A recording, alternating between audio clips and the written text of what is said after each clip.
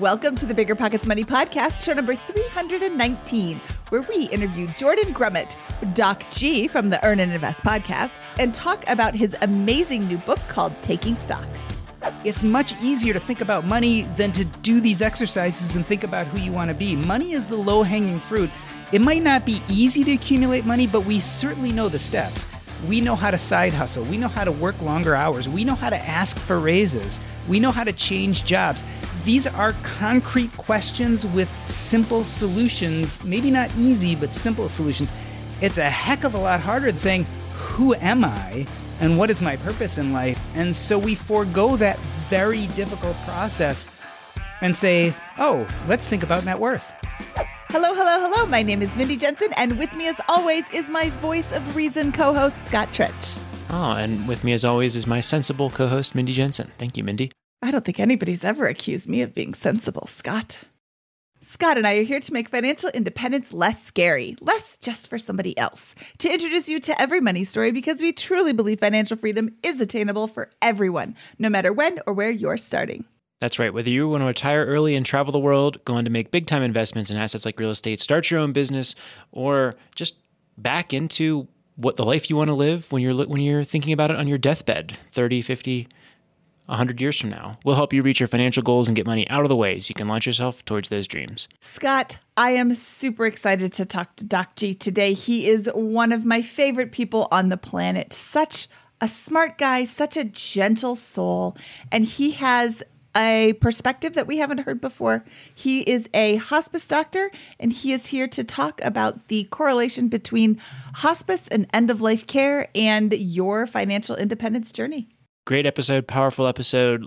Lots to think about from today. Lots to think about today. Today is, it's a little heavier today. I cry again, so there's a nice little spoiler for you. You cried 3 times. Cried 3 times. Yes, Jordan just brings that out in me.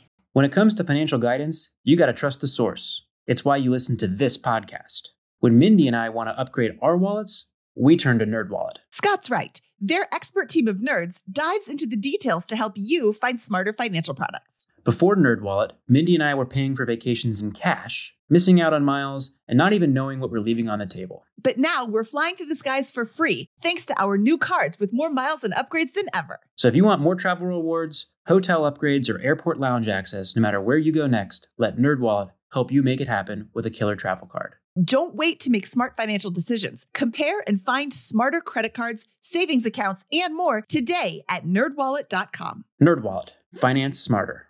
As with all cards, credit is subject to lender approval, and terms of each credit card issuer apply. You're trying to close on your next rental, so why is your insurance company dragging its feet? With long lead times and never-ending paper forms, it's no wonder it takes forever to finally get a policy. Modern investors deserve better. They deserve Steadily.com. At Steadily.com, you'll get fast, affordable landlord insurance available online 24/7 in just a few clicks. You can even get next-day coverage, which takes just minutes, by the way, to obtain. And you can do it all from your phone. Steadily was founded by landlords who created insurance products tailored to the unique needs of this industry. It's their sole focus, and that's why landlords nationwide consistently rate them 4.8 out of 5 stars. So whether you've got a single-family, short-term, or multifamily portfolio, Steadily.com can secure the best coverage at the best price to protect your properties. Discover how Steadily can save you both time and money on your rental property insurance. Visit Steadily.com for a commitment-free quote tailored to your needs today. This show is sponsored by Airbnb. Did you know that I turned one of my first homes into an Airbnb? It's true. And it even helped me get the extra income I needed to launch my real estate career. So if you want to try your hand at making even more income with your property, Airbnb is the place to be. Your home might be worth more than you think. Find out how much at airbnb.com/host. You may know Doc G as the silky voice behind the Earn and Invest podcast, but the doc behind Doc G is not just a clever moniker. He's an actual doctor spending time on the hospice side of medicine, where he has helped usher people through the end stages of their lives. This is known as the party side of medicine, right, Doc G? Most definitely. We have the best parties in the hospice ward. Yes. And if you're good, as he truly is, you don't do this without learning a thing or 12. Jordan first joined us. Oh, Doc G's first name is Jordan. I should introduce you as Jordan. Jordan, whose last name I just learned today. I have been calling him the wrong last name for like the 7 years that I've known him. Jordan Grummett. Yep. Okay. Jordan Grummett first joined us on episode 99, recorded live at Camp Fi with Scott.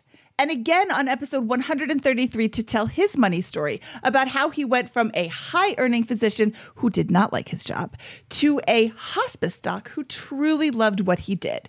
But even doing what he loved as a physician wasn't really what he identified with. Jordan is a communicator, an educator. His podcast, Earn and Invest, is a truly thought-provoking show. And Jordan is back today because he has taken all of the knowledge that he has learned as a hospice doc and through his Earn and Invest podcast and turned it into a book called Taking Stock, a hospice doctor's advice on financial independence, building wealth, and living a regret-free life. And it's that last part that I really want to talk about because I think everybody in the personal finance space has written a book on financial independence or building wealth. Hey, Scott, did you write one? Yes, he did. I'll answer for him.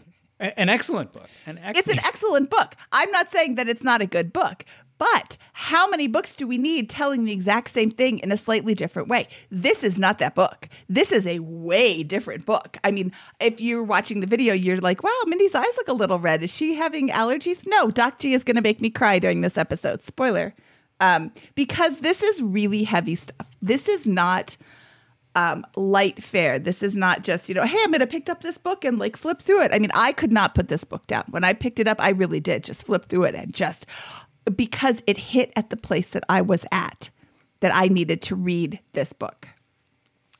But this is like you're answering questions in the very beginning of this book. You're asking questions. Who am I outside of a doctor? What makes my life feel purposeful? What do I consider enough? I'm like, wow, Doc, really? Like we're not even 5 pages into this book and you're throwing all the heavy stuff at us.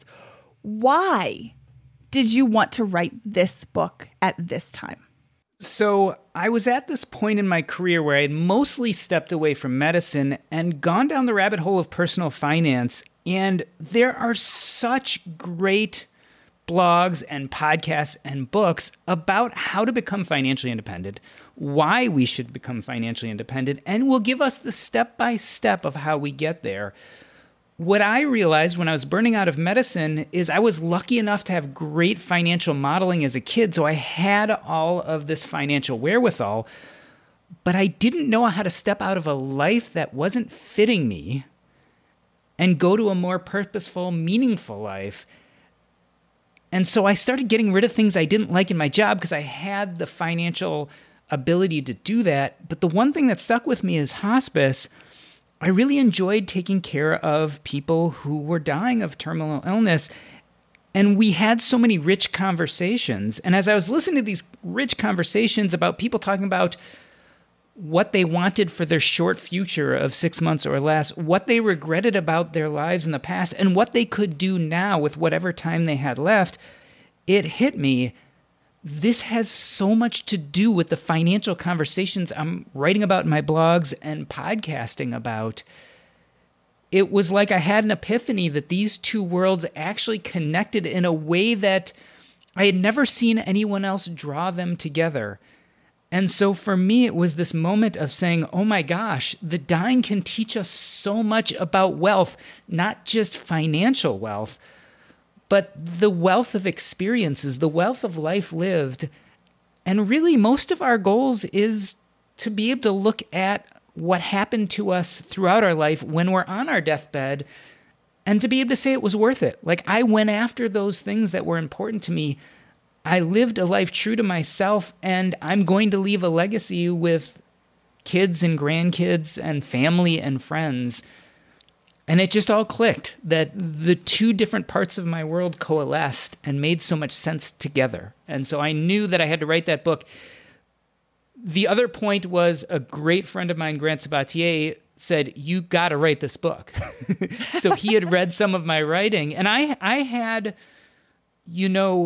real anxiety about this idea of putting myself forward and traditionally publishing a book and taking kind of the biggest, deepest parts of my message and putting them together and putting them out there for everyone. That was a scary thing for me. I definitely had a lot of imposter syndrome.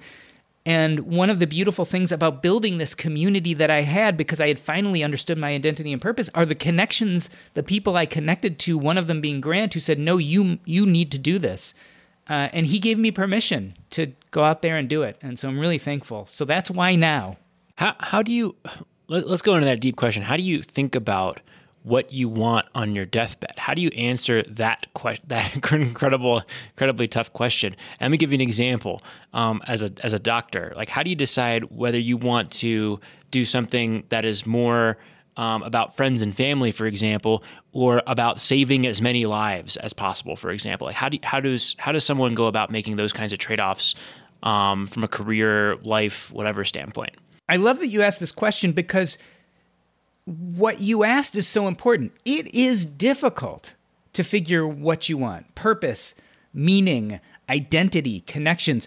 Those are lifelong pursuits. They're not something we can figure out in a week or 2 weeks or a month or 6 months. But guess what? By taking care of the dying, I realized a lot of the times people weren't willing to do that hard work until they had a terminal illness pretty much forcing them to.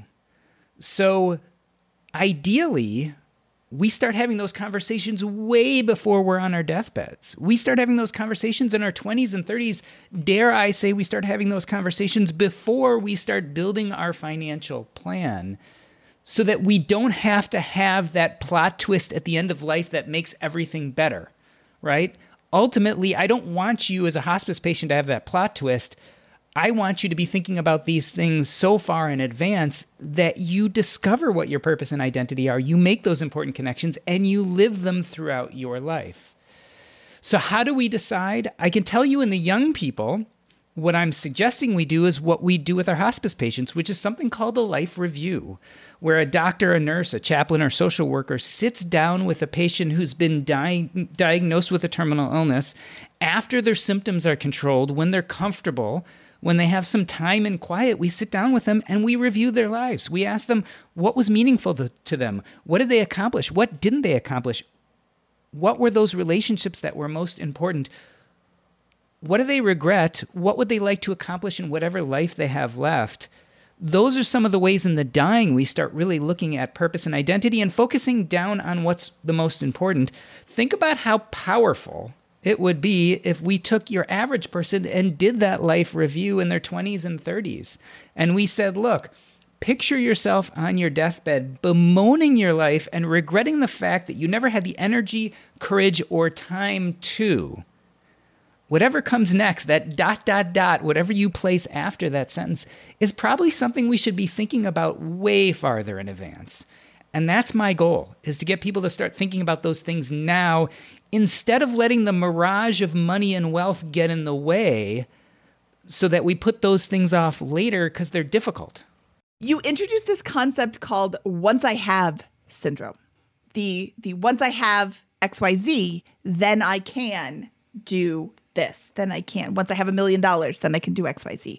Once I have this promotion, once I have this job, once I have this status, once I have. And I love that. I've never heard that before, but that seems to go hand in hand with the life review. Once I have this, well, now if you're reviewing your life at the end of your life and you think back, oh, I should have done this, I should have done that, but I couldn't because once I was waiting for this thing.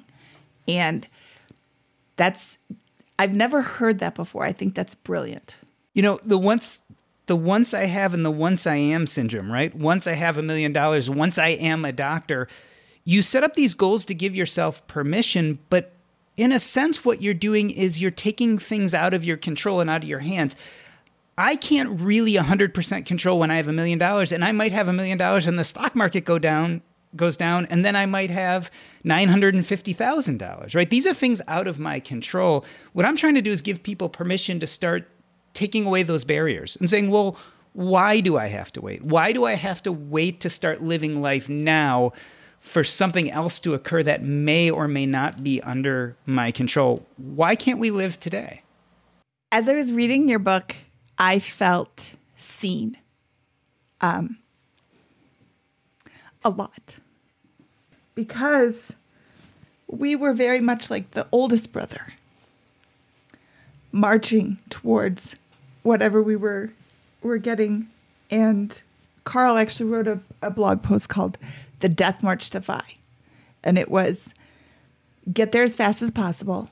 And now you can't. Could you share the story of the three brothers? I can. Would you like? Yeah, that's great. So part of the hypothesis of the book is that you need to start working on your purpose, identity, and connections. And once you start having an inkling of what those things are, the next step is to really start building your way towards financial independence, building that structure. And so a lot of people ask me, well, how do you do that? And I often refer to the three paths to financial independence, or what I call the parable of the three brothers. So if you imagine there were once three brothers who were very different, and they set off on a journey of a lifetime by embarking on three very separate paths. Because the brothers were unique, the paths diverged quickly. The eldest brother was known to be very no-nonsense, so he looked for a path that was straight and free from time-wasting clutter. And he would often go long periods on that path, foregoing sleep or food to get there just a little bit faster, because he knew once he got to the end of his path, he would be free to travel to foreign lands or climb the highest mountains. This was the steam in his engine, the gas in his car. He did indeed get to the end of his path, but when he got there, he was exhausted. Maybe he didn't have as much energy as he could, but he thought it was well worth the trade-off. The path of the eldest brother very much might be like Carl and Mindy, people who were part of that early FIRE movement who saw that work was not suiting them or fulfilling them, and so they tried to reach financial independence as fast as possible. They front-load the sacrifice in order to save enough money, put it in the stock market or in real estate, let it compound, and then retire early, and then they do what they want to do, as opposed to doing things that have meaning and purpose while they are on the path. Then there's the middle brother. The middle brother's a lot like the eldest brother, but they don't really have nearly as much stamina. So instead of doing that death march to FI, as Carl and Mindy talked about, they take these flights of fancies every once in a while off the beaten path. They go up into the mountains or go into the fields. Maybe they do what we now call mini retirements. They give themselves a break so they can be refreshed, and then they come back and start working again on their path. This is very similar to people who are interested in passive income or often real estate or side hustles.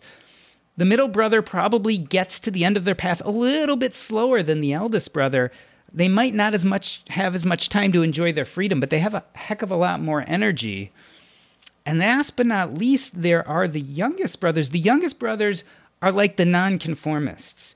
You see, they love their path. They enjoy hiking on the road. They look up into the trees and at the birds. And something funny happens. When the youngest brothers get to the end of their path, the two older brothers are quite surprised to see that the youngest brother gets there, turns around, and starts walking back the way they came, because the youngest brother is into the passion play. See, they get to financial independence by doing something they love, and if you do something you love and you happen to get paid enough for you to cover your expenses, then pretty much you're financially independent from day one. Yes, you might need some disability and life insurance and some other types of things to protect you, but ultimately, you are financially independent because you are doing what gives you purpose, identity, and connections from day one, and it also happens to make you enough money to support yourselves. That's the point of financial independence. There are lots of different paths to it, and these are just three, but I think they're the three main ones. Front-loading the sacrifice, the traditional pathway, passive income and side hustles, and then the passion play. Once we have a good idea of our purpose and identity, then we can be intentional about which path we set off on. And we can keep this in mind, because let's say you have a child, or let's say you get to that FU money point, or let's say you have a healthcare crisis. You may decide to go from being the eldest brother to the middle or the youngest brother, but then you'll have some financial strength to make those changes. The point being is we have to think about purpose and identity when we're making these financial moves.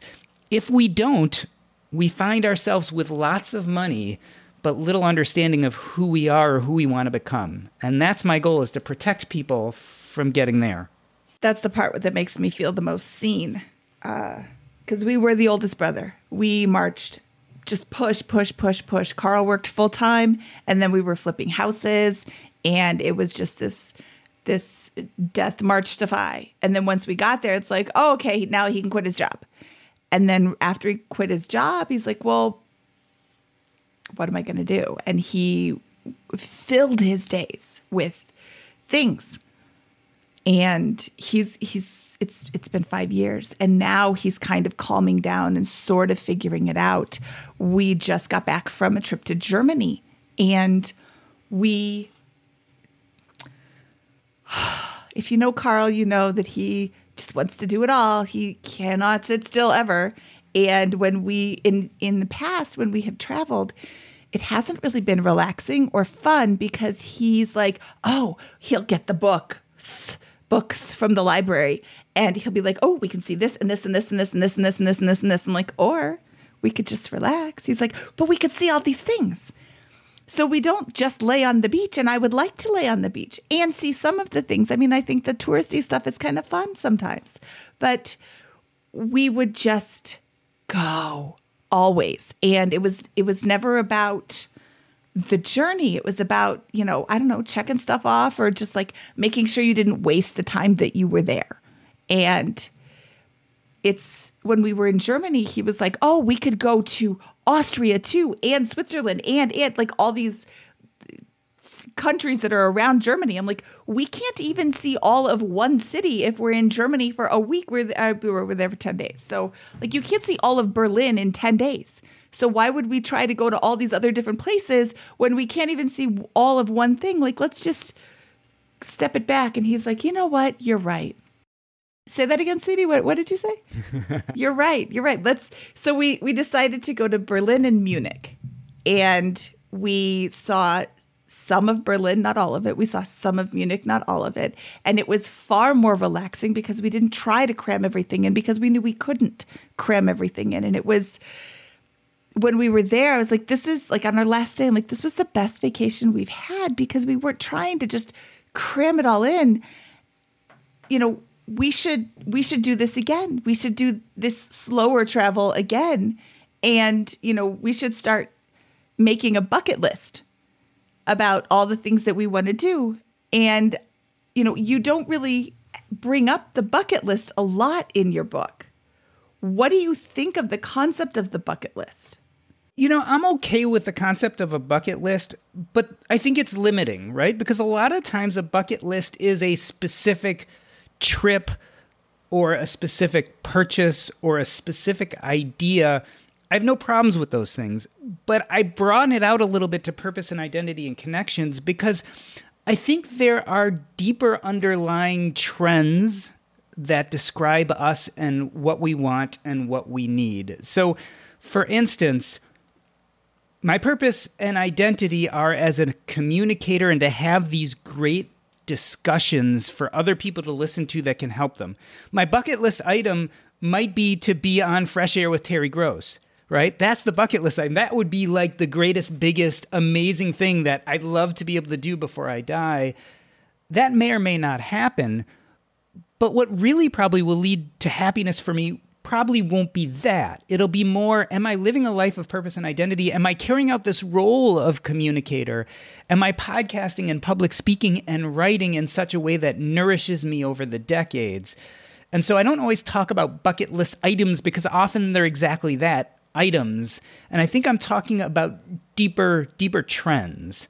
But I don't think there's anything wrong with that. I think we should include the bucket list items in our concept of purpose and identity and what they mean to us. Jordan, what is your toolkit that you use to articulate those deeper trends and items? How could someone who is, I have no idea what the heck I want my deathbed to look like, and I don't even know how to begin approaching that. What was your process and toolkit for arriving at that outcome, at understanding, I guess?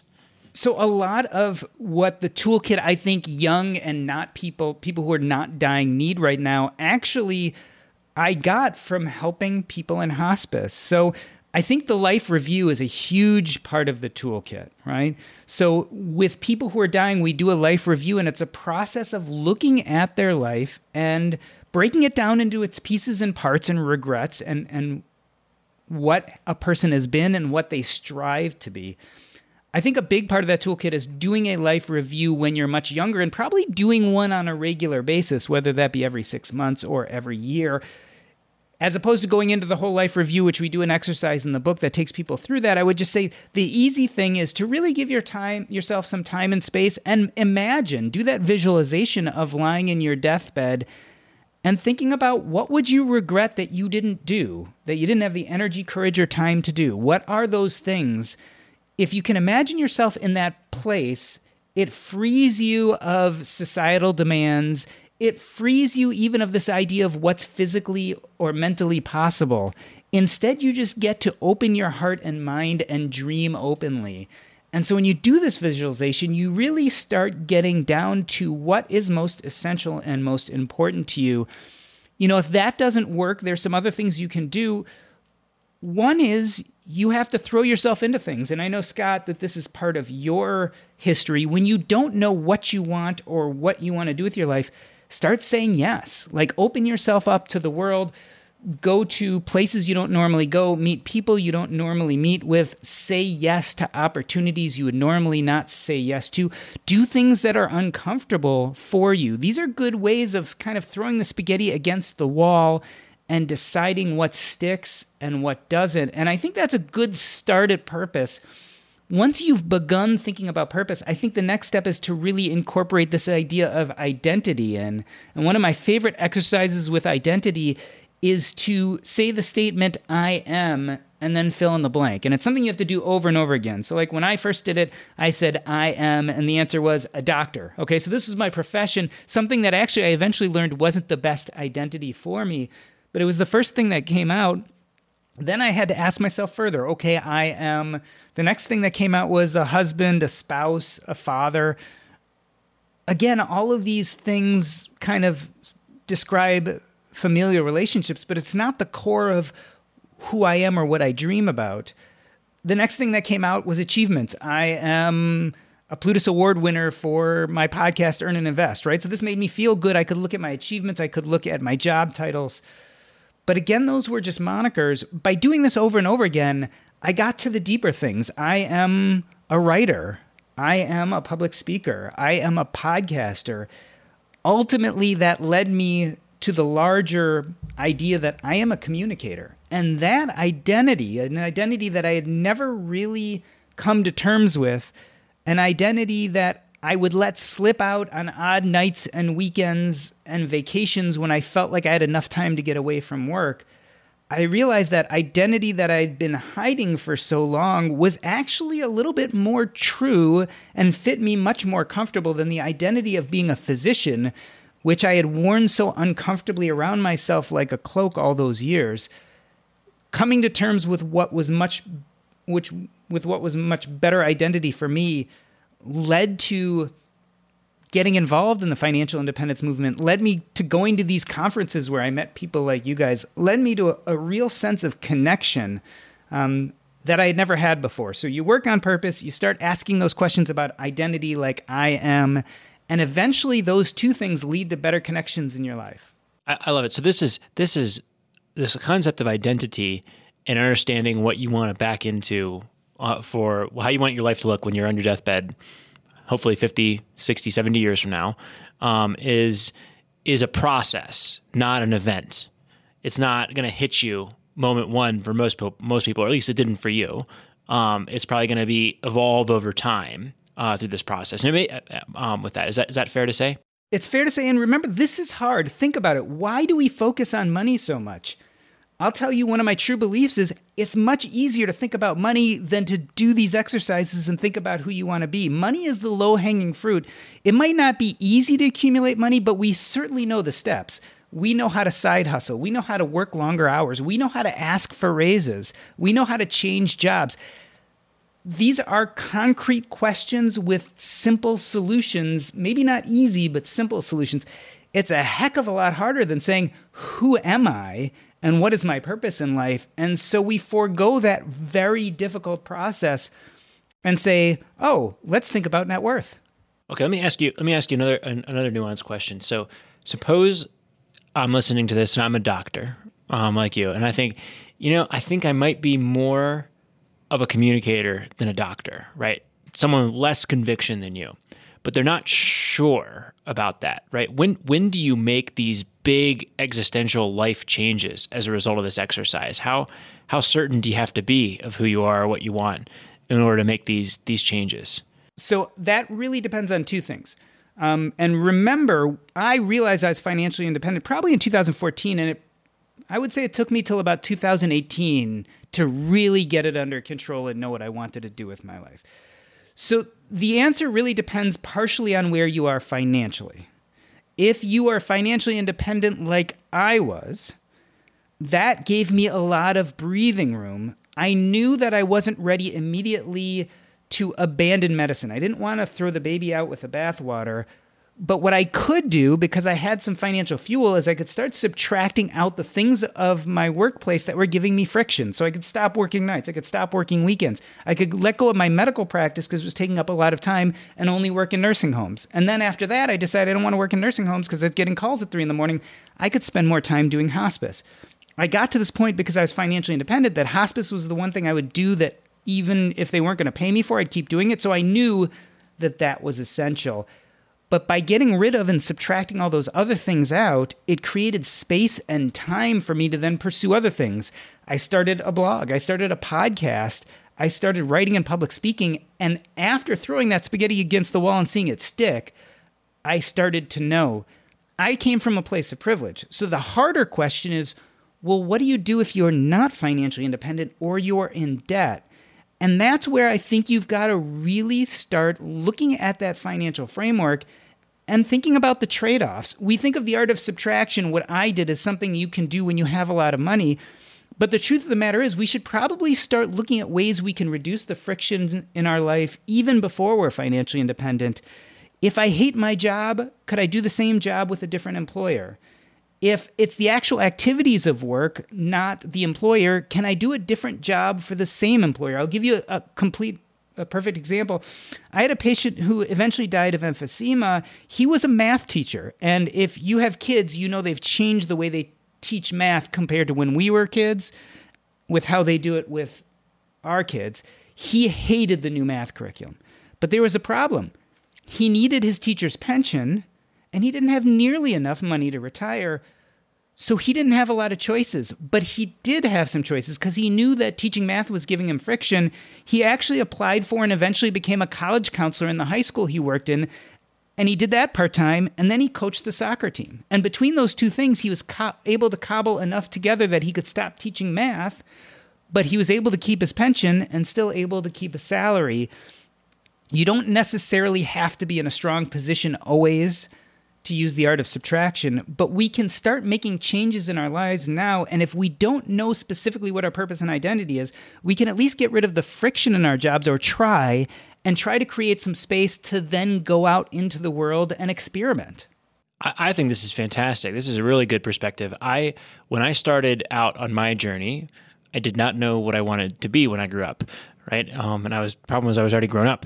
So I was like, okay, I'm going to take the First Brothers path. To your point, I'm going to go 100% all out and create optionality, so that when and if I discover that, I will be able to understand what that passion is or those things are and be able to do them.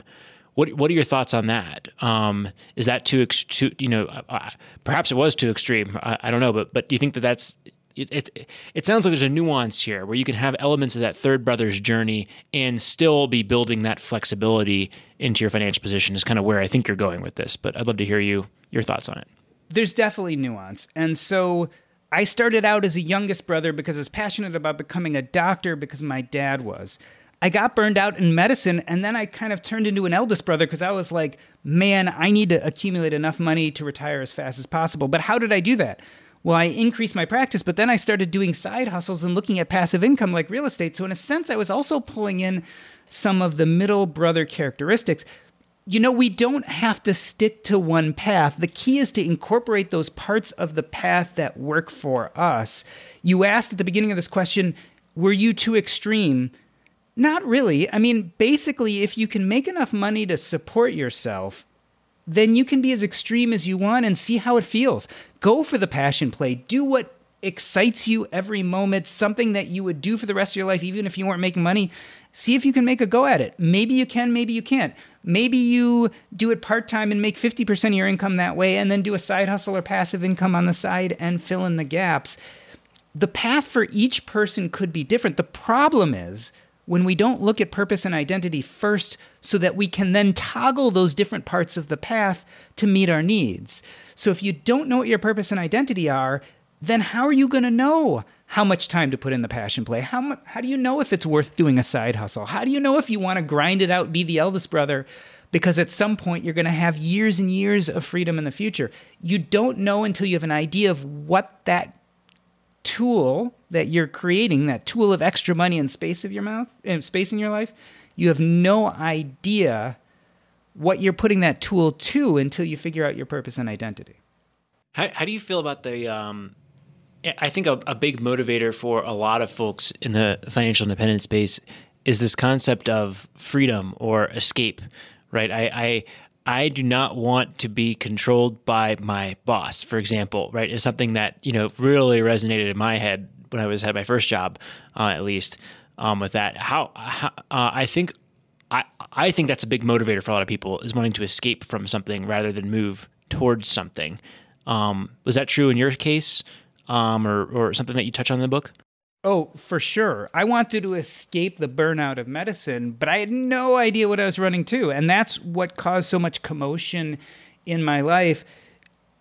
Often we find that when we're looking to escape, we take extreme actions that don't actually get us what we want. The first thing we need to do is figure out what we want.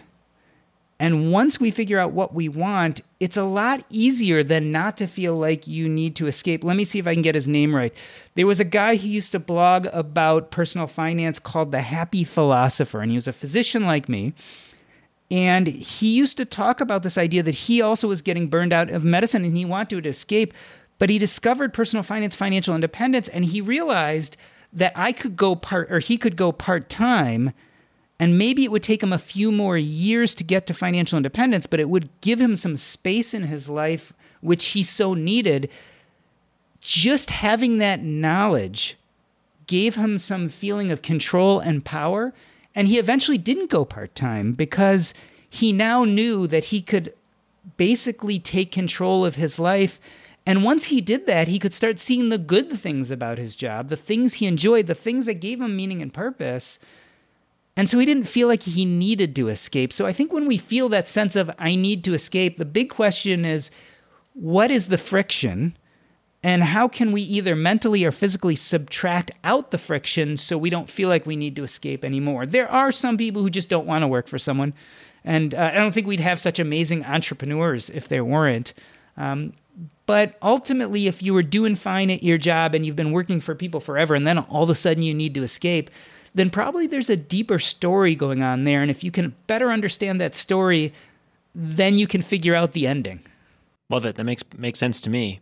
I have long said that the financial independence community, the FIRE community, focuses too much. I think people who are coming into the FIRE community focus too much on the RE part and not on the FI part, because I've had that job where I could not, I got up every morning and I'm like, I have to go to work. I hate this job. Everything sucks. And then I got the job that I didn't feel that way. And it's so different. I could be retired. I am financially independent, but I choose to work and I continue working because I love what I do. I get to talk about money with my friends all day. How hard is that? I get emails from people saying, you changed my life. That is purpose. And I feel nobody ever did that when I was selling quilting supplies.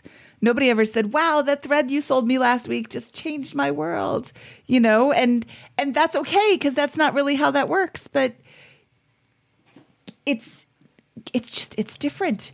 But you can find a job that has this. You can find something to take up the space in your day that gives you the purpose, even if it generates income or not. And finding that can be hard. When it comes to financial guidance, you got to trust the source. It's why you listen to this podcast.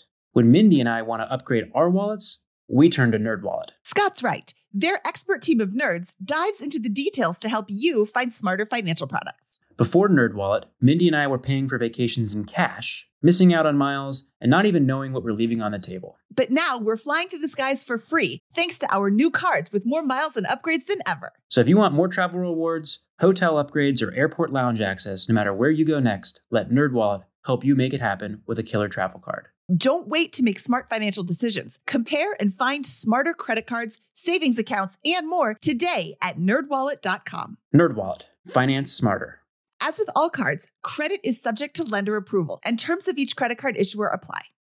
Saving for a down payment, a wedding, or just looking for extra money to invest? Monarch Money turns your budgeting woes into wins. That's why the Wall Street Journal named it the best budgeting app overall. Monarch is the top-rated all-in-one personal finance app. It gives you a comprehensive view of all your accounts, investments, transactions, and more. Create custom budgets, set goals, and collaborate with your partner. And now, get an extended 30-day free trial when you go to monarchmoney.com/pockets. Monarch's simple, intuitive design makes it easy to manage your money like a pro. Add a partner or family member to your account for no extra cost, so combined finances become a breeze. Customize your budgets and notifications, set up automatic rules for transactions, and more. After trying out Monarch for myself, I understand why it's the top-rated personal finance app. And right now, get an extended 30-day free trial when you go to monarchmoney.com/pockets. That's monarchmoney.com/pockets for your extended 30-day free trial.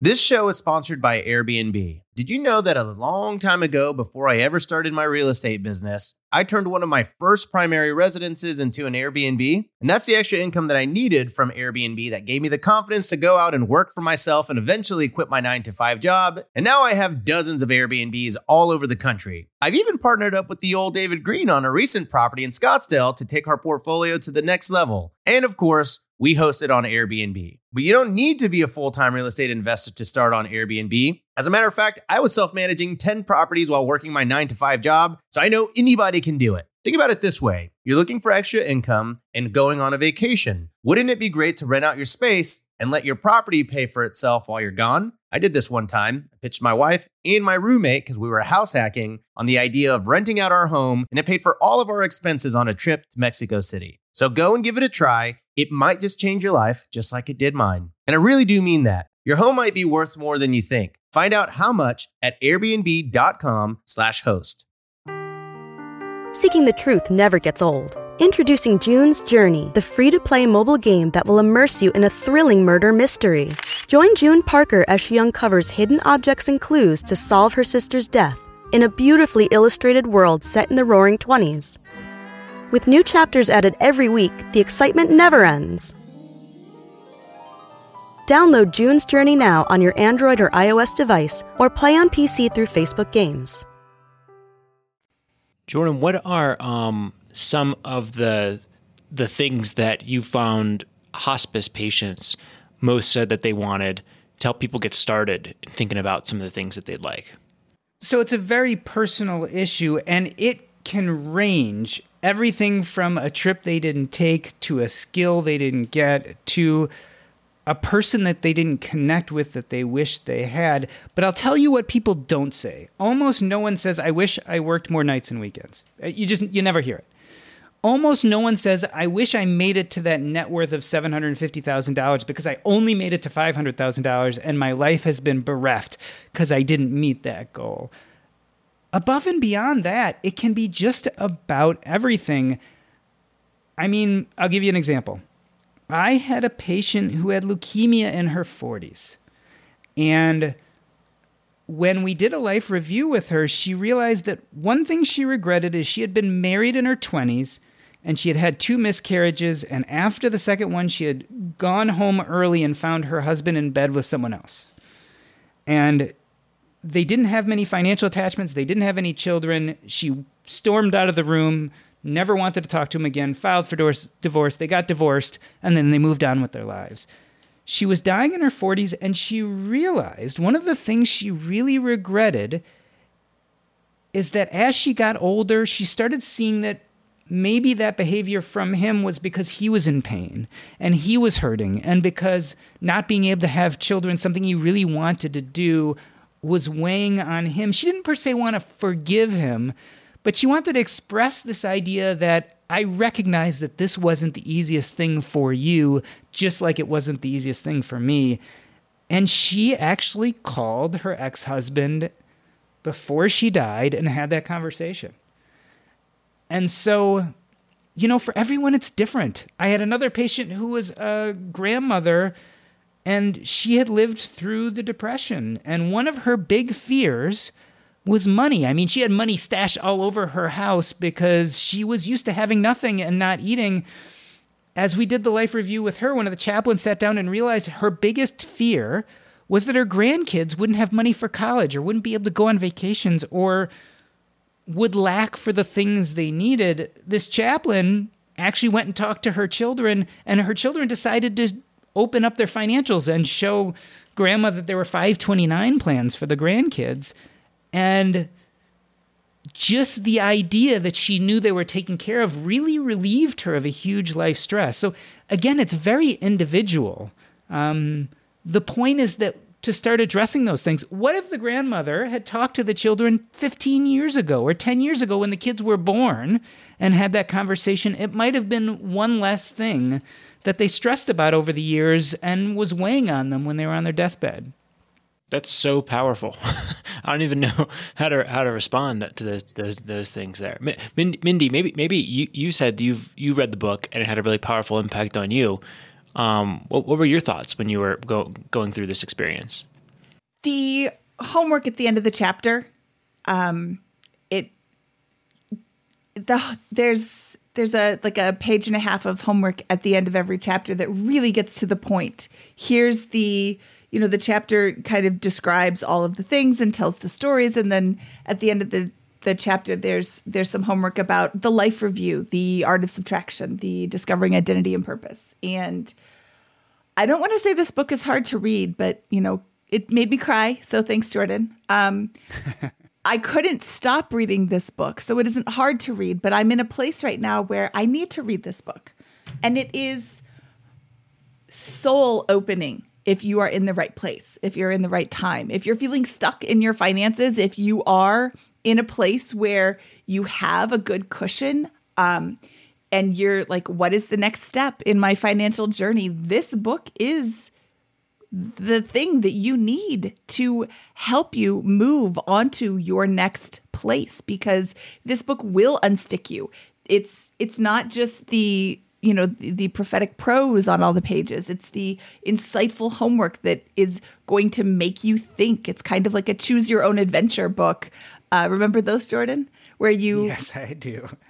My kids still have read them in the past. They're too old now, but they did. They're awesome. You read the book and you're like, oh, what am I going to do now? Well, I'm going to have to answer these questions. And this is not you can blaze through these questions in 5 minutes. This is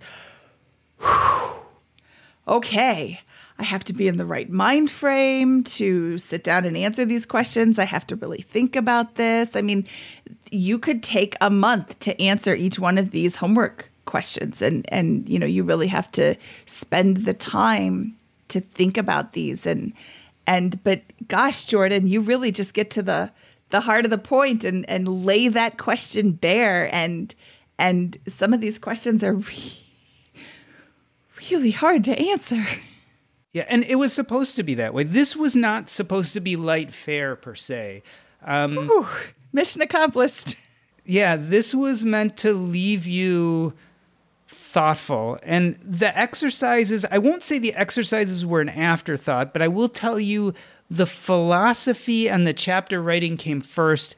And I very clearly recognized that I had to move from the philosophical, which was kind of at the top of the conversation, and bring it down towards actionable information and actionable exercises. So I wanted to start with philosophy and end with something that people could actually use to help them start making decisions. And so I did put those exercises at the end of each chapter as a little bit of a homework assignment to say, okay, you've now heard the philosophy and the ideas behind this. Let's dive into it. What I just want to observe here, what a privilege to live in a world where this is a problem that we can really think about and go through and how important is it to actually take the time to go through this exercise and recognize you have that privilege and make of your life what you want it to be with that, right? I mean, hopefully many of the folks listening to this podcast, not everyone, will have the ability to kind of take a bird's eye view, zoom back, think about their life from a deathbed perspective, and then back into a new course or the course that they think they'll be happiest with. That is something you can do in 2022 for most of the people, not everyone, but most of the people listening to this podcast with that. And I think that's the power. That is the point of what we do in this community as podcasters and people who talk about money, right? Is at least having a little bit of a surplus and creating that cushion in your life opens this challenge up to you. And one of the most difficult parts of writing this too is, I think if you are a person who starts to feel like you have money under control and are trying to look at life and say, what next? I think this book really hits you right in the center of the chest. But I also wanted people to realize that there are a lot of people who are struggling to put dinner on the table tonight.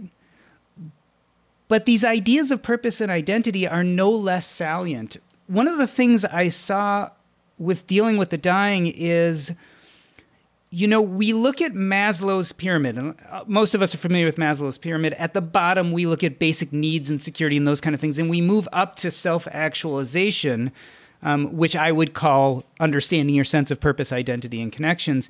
And we think of these as something we do stepwise.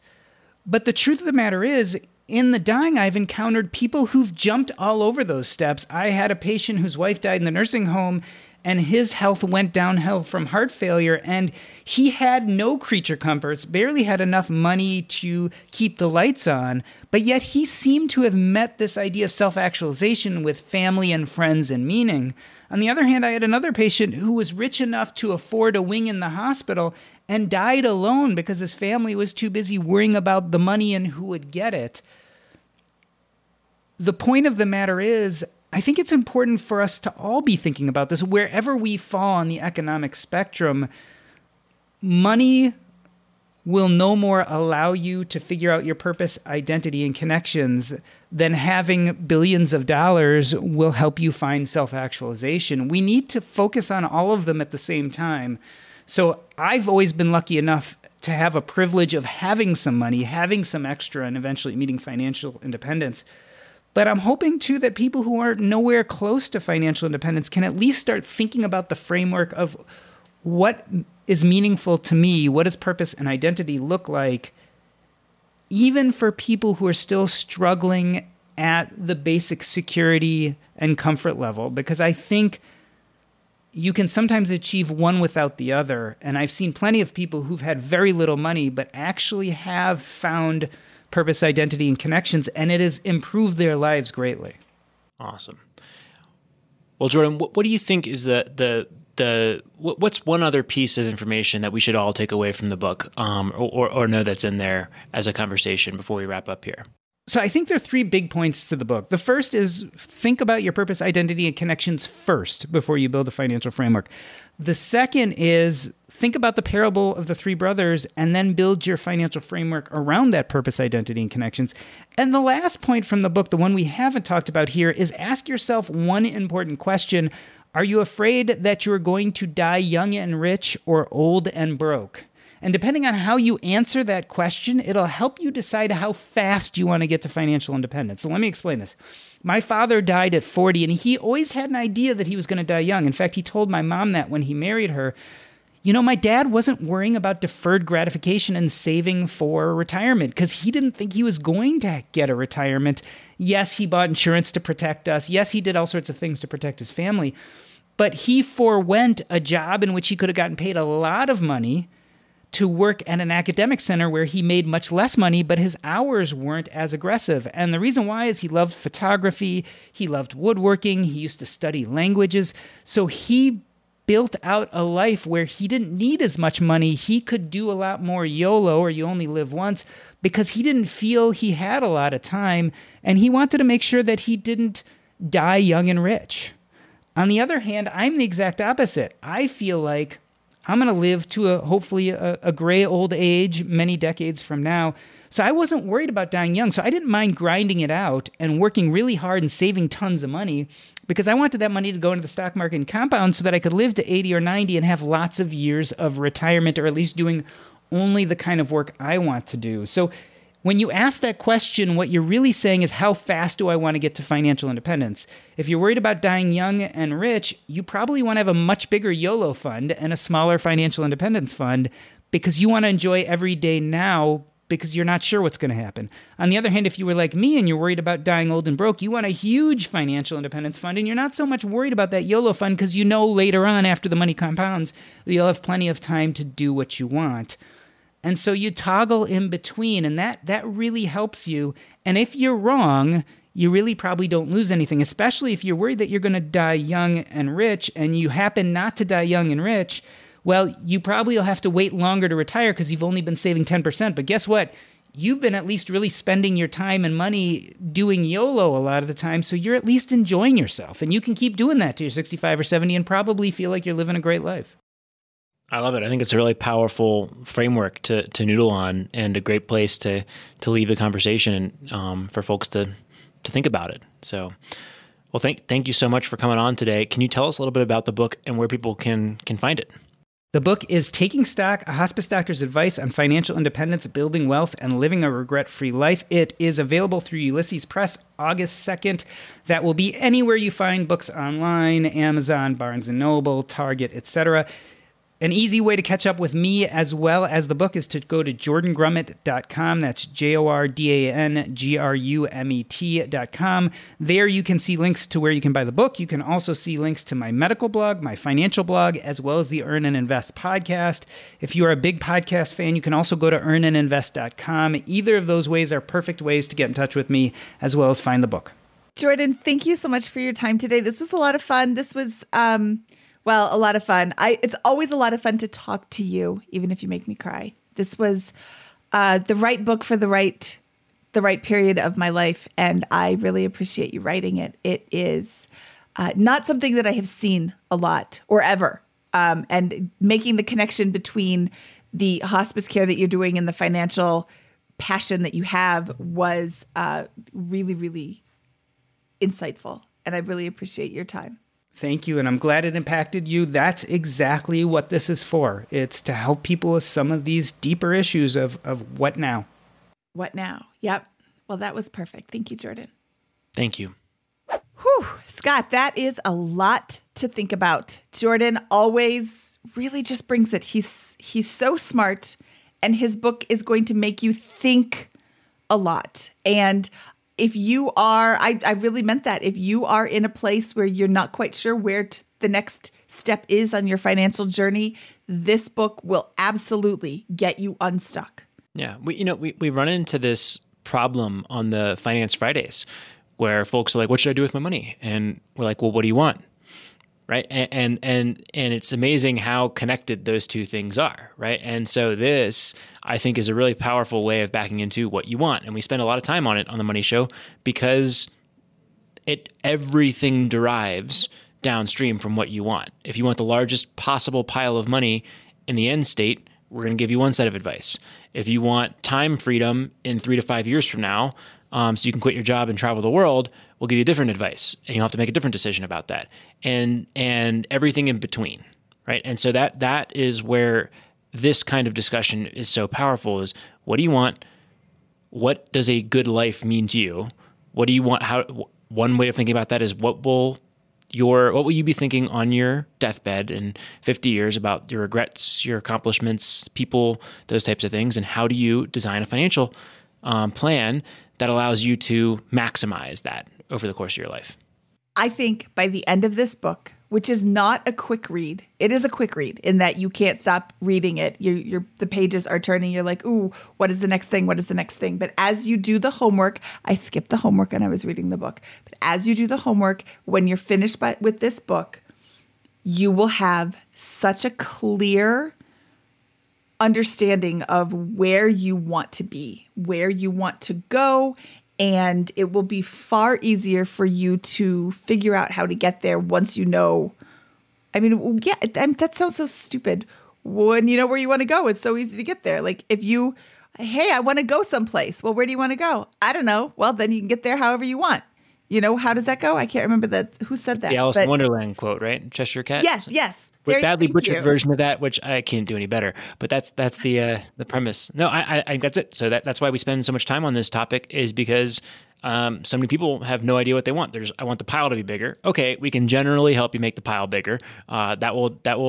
If you listen to the Bigger Pockets Money podcast, hopefully that will happen over a period of time for your situation. But to really get the maximum power out of money, it's to know what you want and to back into it a situation where money as a tool can give you the lifestyle or the life that you want. Absolutely. And this book will help you get exactly where you need to go. It'll help you figure out where you want to go, and then you will know how to get there. Okay, Scott, should we get out of here? Let's do it. From episode 319 of the Bigger Pockets Money podcast, he is Scott Trench, and I am Mindy Jensen saying, gotta go, Buffalo.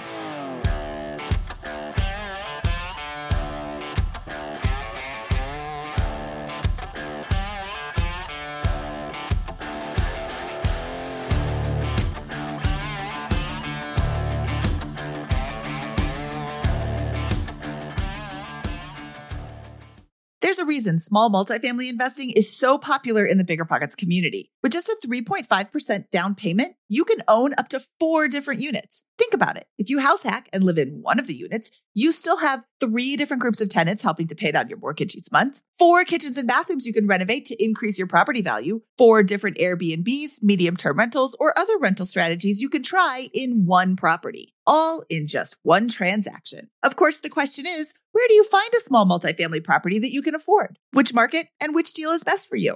Once you close, how do you manage it, optimize it, keep scaling, and living your life without being tied down by 4 leaky toilets or 4 fussy tenants? These are all great questions, all to be answered in the upcoming Small Multifamily Bootcamp with Chris Lopez and Leica Devtha. So if you're serious about growing your portfolio with this highly efficient strategy, head to biggerpockets.com/4 today and join us in the Small Multifamily Bootcamp. That's biggerpockets.com/FOUR. See you there. The content of this podcast is for informational purposes only. Past performance is not indicative of future results, and all host and participant opinions are their own. Investment in any asset, real estate included, involves risk. Use your best judgment and consult with qualified advisors before investing. Only risk capital you can afford to lose. Bigger Pockets LLC disclaims all liability for direct, indirect, consequential, or other damages arising from reliance upon information presented in this podcast.